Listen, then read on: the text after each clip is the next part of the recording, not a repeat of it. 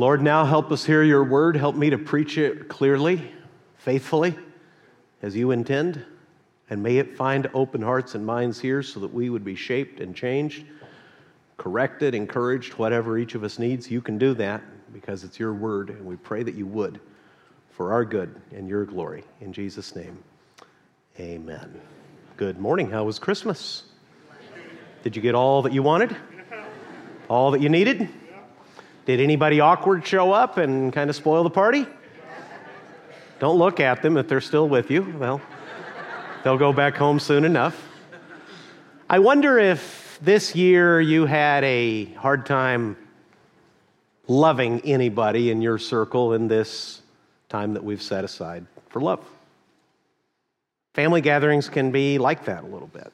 We've had some, in my extended family, we've had some strange times in Texas when we get the whole gang together. And the things that we've agreed as a family never to talk about again, someone brings them up, and that icy cold silence descends on the table, and eyebrows are arched, and elbows are thrown, and then somebody awkwardly changes the subject, usually in our family, by talking about the food.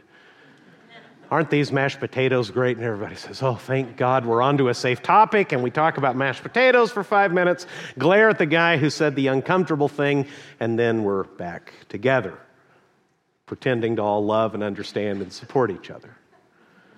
The reason I'm asking is today we're going to be in the small book of Jonah in the Bible. It's an under-taught book.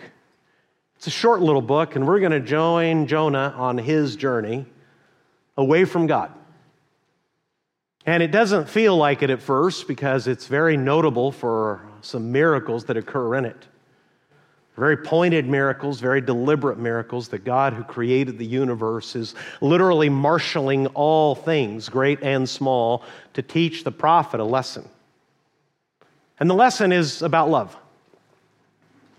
Because really and truly loving somebody and loving anybody and loving everybody is a tall order. Have you ever caught yourself shrinking down the scope of God's love to include you, but maybe not somebody else? You ever hope or wish or even pray that God would just step in and deal with somebody already? Hope that mercy didn't come, that judgment would come instead? We've all been there, and that's actually what the book of Jonah is about. If you'll look in your Bibles with me in the book of Jonah, you're going to find in that minor prophet. You'll need your Bible. If you don't have one with you, you should find one near you in the seats. There's not going to be any notes on the slides, so just listen to this ancient story. It's about 3,000 years ago. Israel is behaving as Israel almost always behaved, terribly. They have a wicked king. They are far from God. But in spite of that, Jonah is mentioned one other place in the Bible aside from the book that bears his name and tells his famous story. In 2 Kings chapter 14, verse 25, I read that Jonah is preaching good times, national prosperity, national expansion to wicked people, and it's happening. Jonah's a very unusual prophet. He was sent to prophesy to people who were living terribly under a wicked king who were explicitly told is doing everything wrong. But in spite of that, God has mercy on his people because they're so crushed by their enemies, and he allows them to expand their national territory again, secure their national border. Their land expands back to proportions that hadn't been seen probably since the times of Solomon. Now, why am I telling you all that? If you're a prophet sent to bad people, but you get to tell them that even though they're acting terribly, good times are here again, how do you think he might be received by the people? They get to act any way they want, and God still blesses them. Do you think that would be a popular prophet or an unpopular prophet? Jonah's having a pretty good time. And then this happens. Jonah chapter 1, verse 1. Now the word of the Lord came to Jonah, the son of Amittai, saying, arise, go to Nineveh, that great city, and call out against it, for their evil has come up before me. And to hear that word alone would have made Jonah's blood run cold. Nineveh is part of the Assyrian Empire, and then and now the Assyrians are world famous for their cruelty. A few days ago, I had a meal with a college student in our church, and I was giving him a preview and asking for him to give me some feedback and some help with what I'm sharing with you now.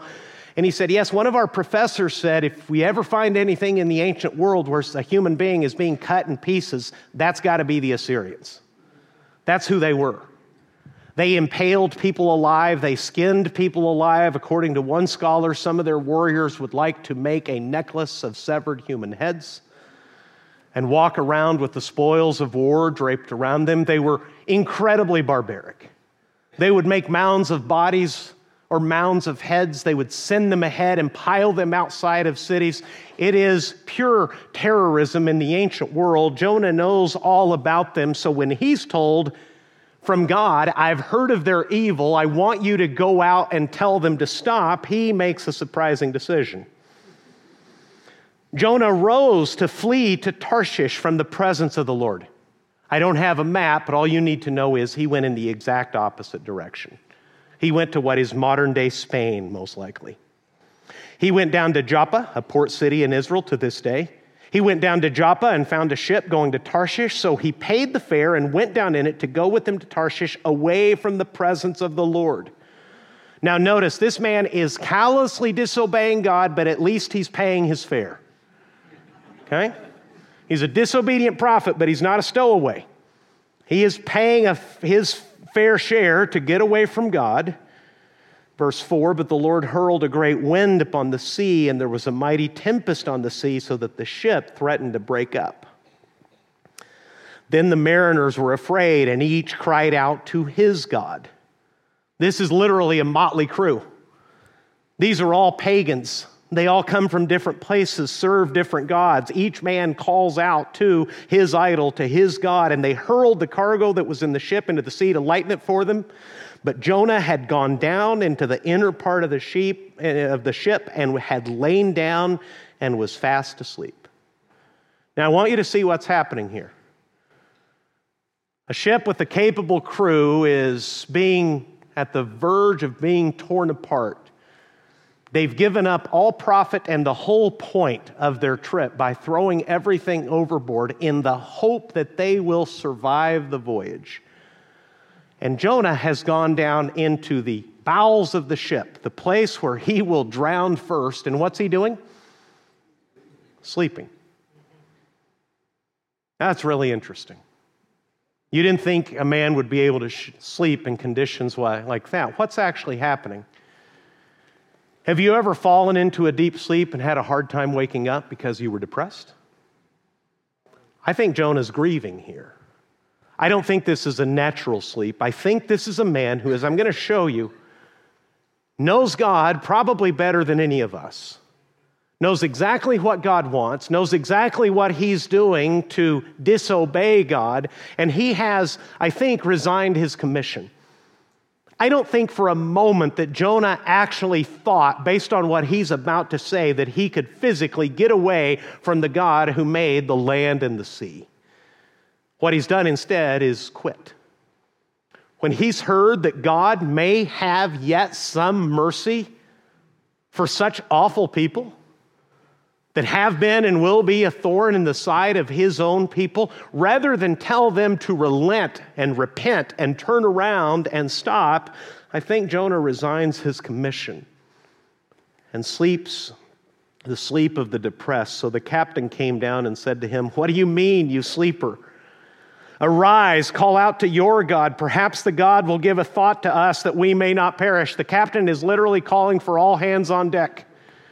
Every man to his own God. Maybe one of us will speak to the God who can take care of us. And they said to one another, here's more of their superstition, "Come, let us cast lots that we may know on whose account this evil has come upon us." So they cast lots, and of course, the lot fell on Jonah. Then they said to him, "Tell us on whose account this evil has come upon us. What is your occupation? Where do you come from? What is your country? And of what people are you?" And he said to them, "I am a Hebrew, and I fear the Lord, the God of heaven, who made the sea and the dry land." Anything wrong with what Jonah said? He's dead on. And I want you to see that all through the book. Every time Jonah speaks of God, he's right. There's an important lesson here. We can serve God without having his heart. We can do what God asks. We can use God's words to address people. We can check boxes. We can be very dutiful servants and have a heart that is very unlike the Lord's. Jonah is on this ship because he refuses to believe that the mercy of God should extend to people like the Assyrians. And it's a curious thing, and it's something that we need to watch out for. When Christians understand that what we just celebrated at Christmas is real and true and historic, and that God the Son became a human being to live in our place, live righteously in our place, face our temptations, endure our sufferings, taste even our own physical weakness, and he purposely died to save us so that we could enjoy God forever. Well, that kind of good news can make someone feel pretty special, and if you're not very careful, you'll think that the love of God for you means that he must not have as much love for them. There is always a temptation in all of God's people to shrink down the size and the scope of God's love to include people such as ourselves. Of course he loves us. Look at us. Aren't we wonderful? But those people, they, them, that crowd, those beliefs, those behaviors, those customs, those kinds of choices, no love for them. Verse 10, then the men were exceedingly afraid and said to him, what is this that you have done? For the men knew that he was fleeing from the presence of the Lord because he had told them. Then they said to him, what shall we do to you that the sea may quiet down for us? For the sea grew more and more tempestuous. He said to them, pick me up and hurl me into the sea. Then the sea will quiet down for you. For I know it is because of me that this great tempest has come upon you. Please enter the story. The storm is getting worse. There's starting to be more water inside the ship than the ship can bear. He says, I know the problem. I'm the problem. Throw me overboard. What is he asking them to do to him? Kill him. He is downhearted. He is discouraged to the point of death. He basically wants their help committing suicide. And the pagans are better than the prophet. Look. Nevertheless, the men rowed hard to get back to dry land, but they could not, for the sea grew more and more tempestuous against them. Therefore, they called out to the Lord, O Lord, let us not perish for this man's life, and lay not on us innocent blood, for you, O Lord, have done as it pleased you. So they picked up Jonah and hurled him into the sea, and the sea ceased from its raging. Imagine that. Man overboard and a splash in the middle of the storm, and immediately as Jonah goes under for the third time, quiet. What do you think is going to happen on that ship? Well, I'll tell you, revival broke out. Look at verse 16. Then the men feared the Lord exceedingly, and they offered a sacrifice to the Lord and made vows. They're having church up there on the deck. They're going to get home with no cargo and no profit, but they're going to be alive, and they have had an encounter with the living God who shows off by controlling all of nature right in front of them because of his wayward prophet who refuses to do what God said, even though he knows better. Verse 17, don't miss the verb. And the Lord appointed a great fish to swallow up Jonah. And Jonah was in the belly of the fish 3 days and 3 nights. And here's where some people part company with the story and say that it must be a parable or a moral story made up out of whole cloth to convince people about something. I believe that this is history for several reasons, not least among them is that Jesus knew about Jonah and spoke of him as a historical figure. In fact, when Jesus was pressed for proof of his identity, he said that the proof that would be given to the skeptics would be the sign of the prophet Jonah. that Jesus would be in the tomb for 3 days and 3 nights, and then he would rise alive as the prophet once did some 900 years earlier. Yes, this is a miraculous story, but for the God who made heaven and earth and controls the sea, there's nothing to it. And I want you to notice that Jonah has been immediately swallowed up. He has been saved through a brutal trial to be swallowed alive. And he was in the belly of the fish. How long? Look at chapter 2. Then Jonah prayed to the Lord his God from the belly of the fish. Number one Bible reading tip at Crosspoint is, if you were thrown overboard and as you went through the air, you noticed that a behemoth was swimming in your direction and opening a mouth 5 stories tall to swallow you whole, when do you think you might start talking to God about it? I'm midair, I'm praying. Probably in both languages that I know. See which might be more acceptable to the Lord at this point. Little English, little Spanish. I know a little sign language. I would probably be doing all 3 on the way down, calling for help. It took Jonah 3 days to pray. You ever think about that? A war is being raged inside this fish between a man who refuses to believe is as good as he appears to be, and a man who will happily accept his love, accept his commission, will gladly serve him as long as God doesn't say too much. Then Jonah prayed to the Lord his God from the belly of the fish, saying, I called out to the Lord out of my distress, and he answered me.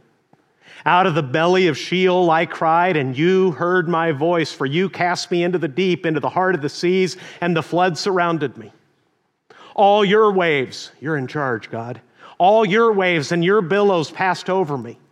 Then I said, I am driven away from your sight, yet I shall again look upon your holy temple. A very Jewish expression where Jonah says, I believe that this won't be the end of me. I will yet worship you again in person. Verse 5, the waters closed in over me to take my life. The deep surrounded me. Weeds were wrapped around my head. At the roots of the mountains, I went down to the land whose bars closed upon me forever.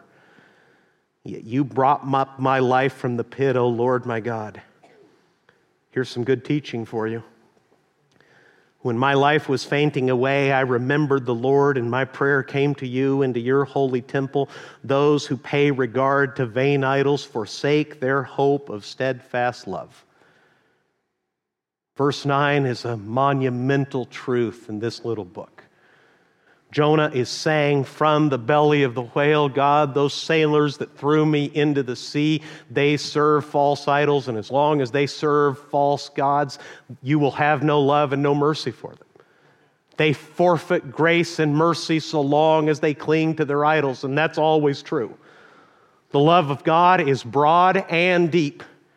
It is wider than you can begin to imagine, but so long as people cling to their idols instead, they will not find, as Jonah says here, they will forfeit. Those who pay regard to vain idols forsake their hope of steadfast love. There's no hope to experience the faithful love of God if you won't pay attention to Him, if you won't trust Him.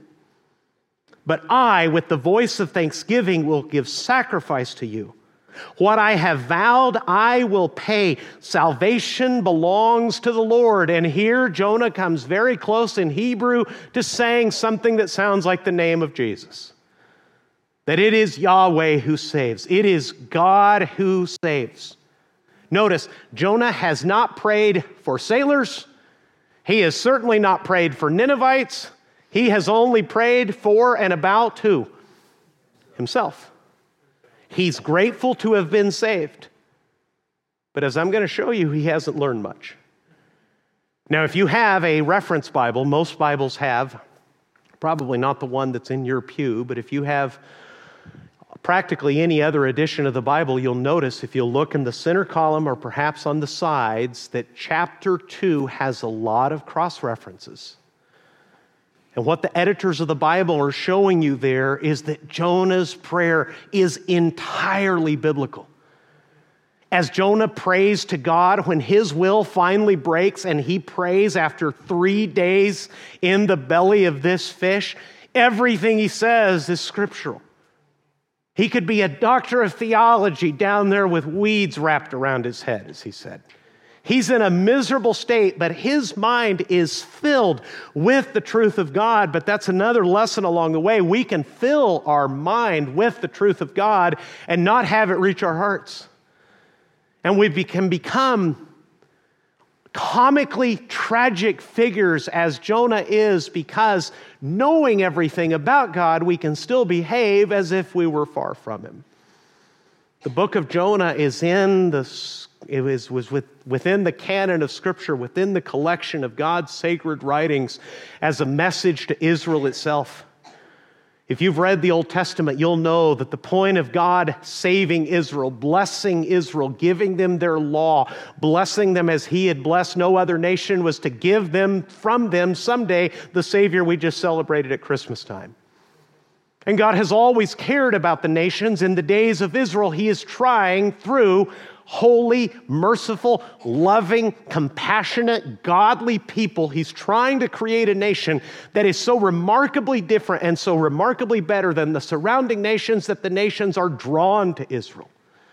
Now, if you've read your Old Testament, how'd they do? Terrible. They were never a light shining in a dark place, because they were always and forever going after the idols of other countries.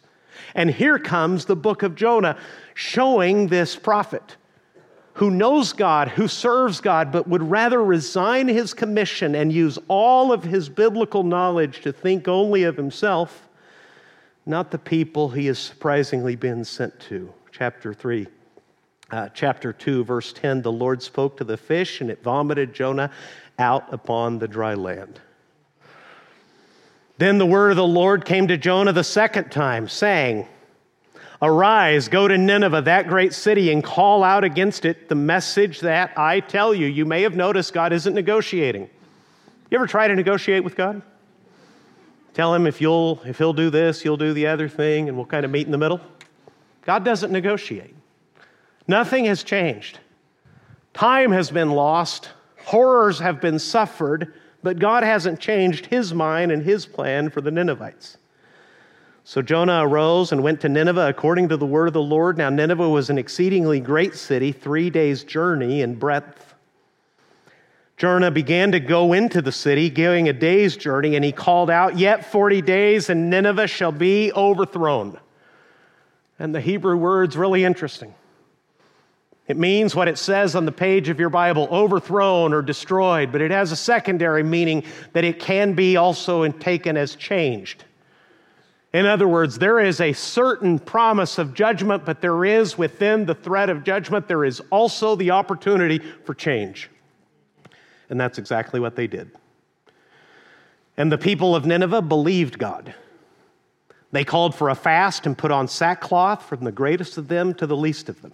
In other words, they're going to use ancient customs to publicly portray their grief and their mourning over being far from God. The word reached the king of Nineveh, and he arose from his throne, removed his robe, covered himself with sackcloth, and sat in ashes. And he issued a proclamation, and published through Nineveh, by the decree of the king and his nobles, let neither man nor beast, herd nor flock taste anything. Let them not feed or drink water, but let man and beast be covered with sackcloth, and let them call out mightily to God.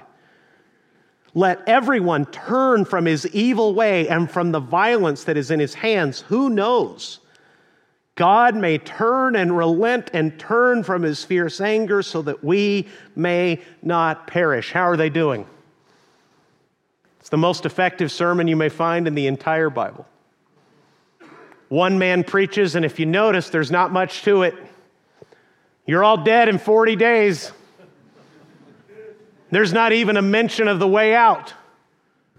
40 days and Nineveh will be destroyed. 40 days and Nineveh will be destroyed. Rather than rush him and kill him where he walked, God's word reaches into their heart. Reverent fear grips every one of them. all the way to the king, and they proclaim what Bible students call an absolute fast. In other words, no one touches anything, not even water, and in fact, we're going to include our animals.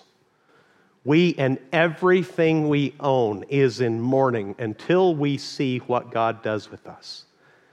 If we turn from our evil way, perhaps He will still relent and spare us. What a sermon. I've never preached one like it. I don't think Jesus ever preached one like it. The Apostle Paul certainly didn't. It's the most effective 100% response, perhaps in the history of preaching. When God saw what they did, how they turned from their evil way, God relented of the disaster that He had said He would do to them, and He did not do it. But it displeased Jonah exceedingly, and he was what? Angry. If you have a footnote in your Bible, you may see that could also be translated literally from Hebrew. It was exceedingly evil to Jonah. When Jonah heard that God was going to relent and deal with mercy instead of judgment, he called it evil. He was displeased. It's a Hebrew expression. He's not attributing evil to God. It means that he's very, very upset about it. He is actually angry about it. And here, the strangest prayer perhaps in the whole Bible. He prayed to the Lord and said, "O Lord, is not this what I said when I was yet in my country? That is why I made haste to flee to Tarshish, for I knew that you were a gracious God and merciful, slow to anger and abounding in steadfast love and relenting from disaster." That's all true. God is filled with grace. He's filled with mercy. He is slow to anger. He is abounding in faithful love. And Jonah is celebrating it. Is that what's happening? No, he's furious about it. Verse 3, "Therefore now, O Lord, please take my life from me, for it is better for me to die than to live." Wow. This is twice that Jonah has wanted to die. He wanted the sailors to kill him by throwing him into the storm. Now he says, "God, this is why I ran away. This is why I quit. I know how you are. You're good. You're faithful. You're merciful. You have more grace than anyone has ever dared believe. This is why I didn't want to tell them. Kill me. I can't take it." First time I can ever find in Scripture or in church history where someone has said, "God, you're so good, I wish you'd kill me.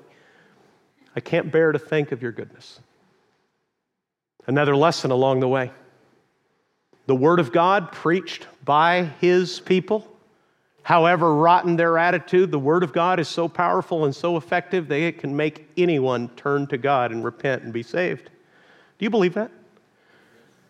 Do you believe that the Word of God can bring anyone back to God? It's vitally important that we actually believe that. And here's why I believe this book, some 3,000 years old, is contained in our Scriptures. It is for such a time as this in 21st century America. Because the Christian church and Christian individuals in particular, including some Christian leaders, seem to be having a very hard time believing that some people actually can be saved.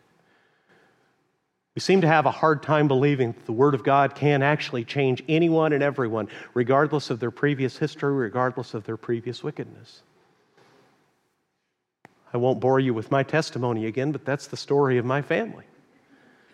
2 generations ago, on both sides, wicked people were flourishing in our family. The men in particular were awful. And God in His grace stepped in and intercepted sin and destruction and alcoholism and violence and all kinds of wickedness.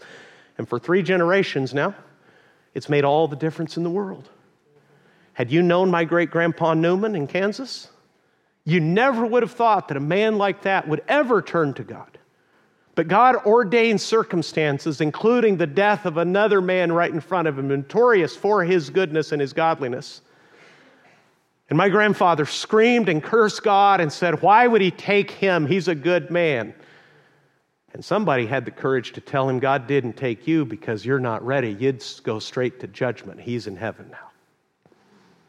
That's the sort of proclamation of the Word of God that altered the history of my family. And if we, as 21st century disciples of Jesus, who proclaim His love, who sing about it at Christmas, who rejoice about every good thing that God has done for us, are going to serve His purpose now, we have to believe again that the Word of God can save anyone and everyone, including people who may currently hate us. And we dare not return hate with hate. We dare not say that these are the Assyrians and we are the Israelites of old, and we'll just hunker down and wait for God to step up, which is what Jonah did. Look. Therefore now, O Lord, please take my life from me, for it is better for me to die than to live. And the Lord said, do you do well to be angry? Your parents ever ask you questions like that? My dad would sometimes say, what do you think you're doing? And honestly, the answer was, in my teenage years, I wasn't really sure what I was doing, but I could parse the question well enough to stop whatever I was doing. God is patiently asking Jonah, should you be this upset? The answer. Jonah went out of the city and sat to the east of the city, made a booth for himself there. He sat under it in the shade till he should see what would become of the city. What do you think's happening here? I think Jonah has seen an entire city turn to God, but he's hoping to God that it's not true. So he goes outside the city, makes himself as comfortable as he can so that he can endure sitting there for as long as it takes, and he's hoping against hope that these wicked people will go back to their old ways and he may still live to see the judgment fall on them. God's not done with his prophet. Now the Lord God appointed a plant. God's in charge of everything. Storms, fish, winds, plants. Now the Lord God appointed a plant and made it come up over Jonah so that it might be a shade over his head to save him from his discomfort. So Jonah was exceedingly glad because of the plant. But when dawn came up the next day, God had appointed a worm that attacked the plant so that it withered. When the sun rose, God appointed a scorching east wind, and the sun beat down on the head of Jonah so that he was faint. And he asked that he might die and said, it is better for me to die than to live. Are you picking up a theme with this guy yet? He is sitting outside the city, hoping he will get to see the destruction of an entire city. The first note of happiness in his life is a plant, a simple plant that God made grow up around him to make him as comfortable as he could be. With that gone and the sun and the wind beating him and drying him out, he'd rather die. And he says so. But God said to Jonah, do you do well to be angry for the plant? Again, another probing question. A wise, loving parent dealing with a wayward, hard-headed child. And he said, yes, I do well to be angry enough to die. See, you can know all of God's word, have it fill your whole mind, not have it reach your heart. You can know all of God's word and be nothing like him. Jonah is nothing like him at this moment. He believes that the Word of God can lead even these wicked people to repent, and rather than celebrate the greatest sermon ever preached, he's angry and prefers God to kill him. And here's the point of the story. Listen, the Lord said, you pity the plant for which you did not labor, nor did you make it grow, which came into being in a night and perished in a night. And should I not pity Nineveh, that great city in which there are more than 120,000 persons who do not know their right hand from their left, and also much cattle? And the book ends with a question. There's no answer and no reason to believe that Jonah responded appropriately to that question. There's nothing in his trajectory further and further away from God, even when he's being spared, even when his life is being saved by a miracle. Even when he's been greatly used by God to turn notoriously wicked people back to God, even when he can remember the miracle of sailors who tried to save his life, calling out to God and recognizing that Jonah was right about everything, he takes no joy in it whatsoever. Why? Because he has done what we dare not do and has shrunk down the love of God to a size that he's comfortable with. He has decided who God can love. And the thing about God's love is, if we get too accustomed to it and misunderstand it, we think that God's great love for us must mean that he doesn't have much love for them, whoever they are, to people like us. The question is on the page of Scripture to confront Israel in its time and to confront modern-day disciples of Jesus in our day so that you can answer the question for God. God's question is, there are 120,000 people with no moral knowledge. Not only that, there's a lot of animals in that city. Jonah, shouldn't I care? And there's no answer because Jonah must be the one to answer. And in 2021, with our divided country, where Christians are more inclined, in some quarters at least, to separate themselves and hunker down and hope for judgment for others, rescue for self, we need to be the kind of people who step forward and say with God, yes, you're right to care. You cared about me. You sent your son to die for me.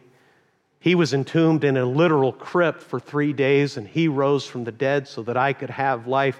I'm now going to step forward and tell people who I have a hard time believing will care or listen. I'm going to tell them about coming judgment and your faithful love to see what you will do, God, because you're in charge, not me. I'll rejoice over the things that bring you joy. I'll grieve over the things that bring you grief. I'll only dare to be angry about the things that anger you. I won't shrink down the size of your love because you love me, and I have come to understood that you love them too. Let's pray together. Christian, can I redirect you to the first question I asked you, if there's anybody you're currently having a hard time loving? Could you perhaps talk to God about them right now in light of this story?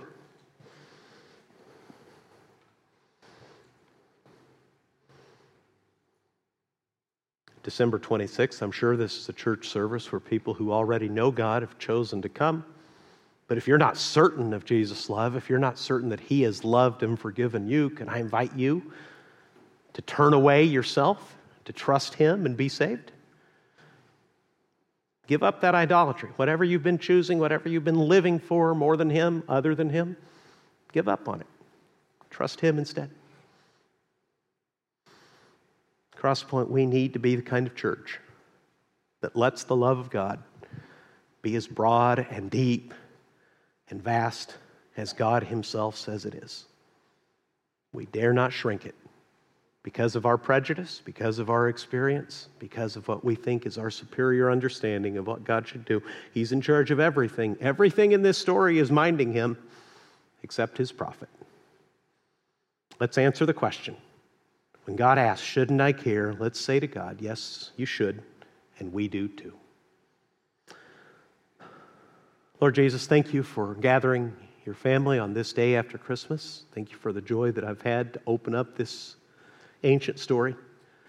Help us see ourselves in it and help us all answer the question correctly. When you ask us over people that we may have disrespect, contempt, even growing hatred for, when you ask us, shouldn't I care about them? Let us answer, yes, God, you are good and right to care. And so do we. If there's anybody here who doesn't know you, I pray that right now they would put their trust in you, Jesus, and that they would experience the same mercy that you give everyone who calls on you. In Jesus' name I pray. Amen. Folks, it has been an absolute delight to be part of this church family and navigating through this crazy year. I don't know about you, but I miss precedented times. I'm tired of saying that we're living in unprecedented days. But these hard days have been our finest hour. You've acted more like disciples of Jesus, shown more love, more care, more compassion than I knew we were capable of. Let's keep going. And now, as Jonah, you're commissioned. Because Jesus said to take the good news to every nation, to make disciples and baptize them as we've done today, and he promised that he would be with us every day until the end of the age. God bless you. Love you. Happy New Year.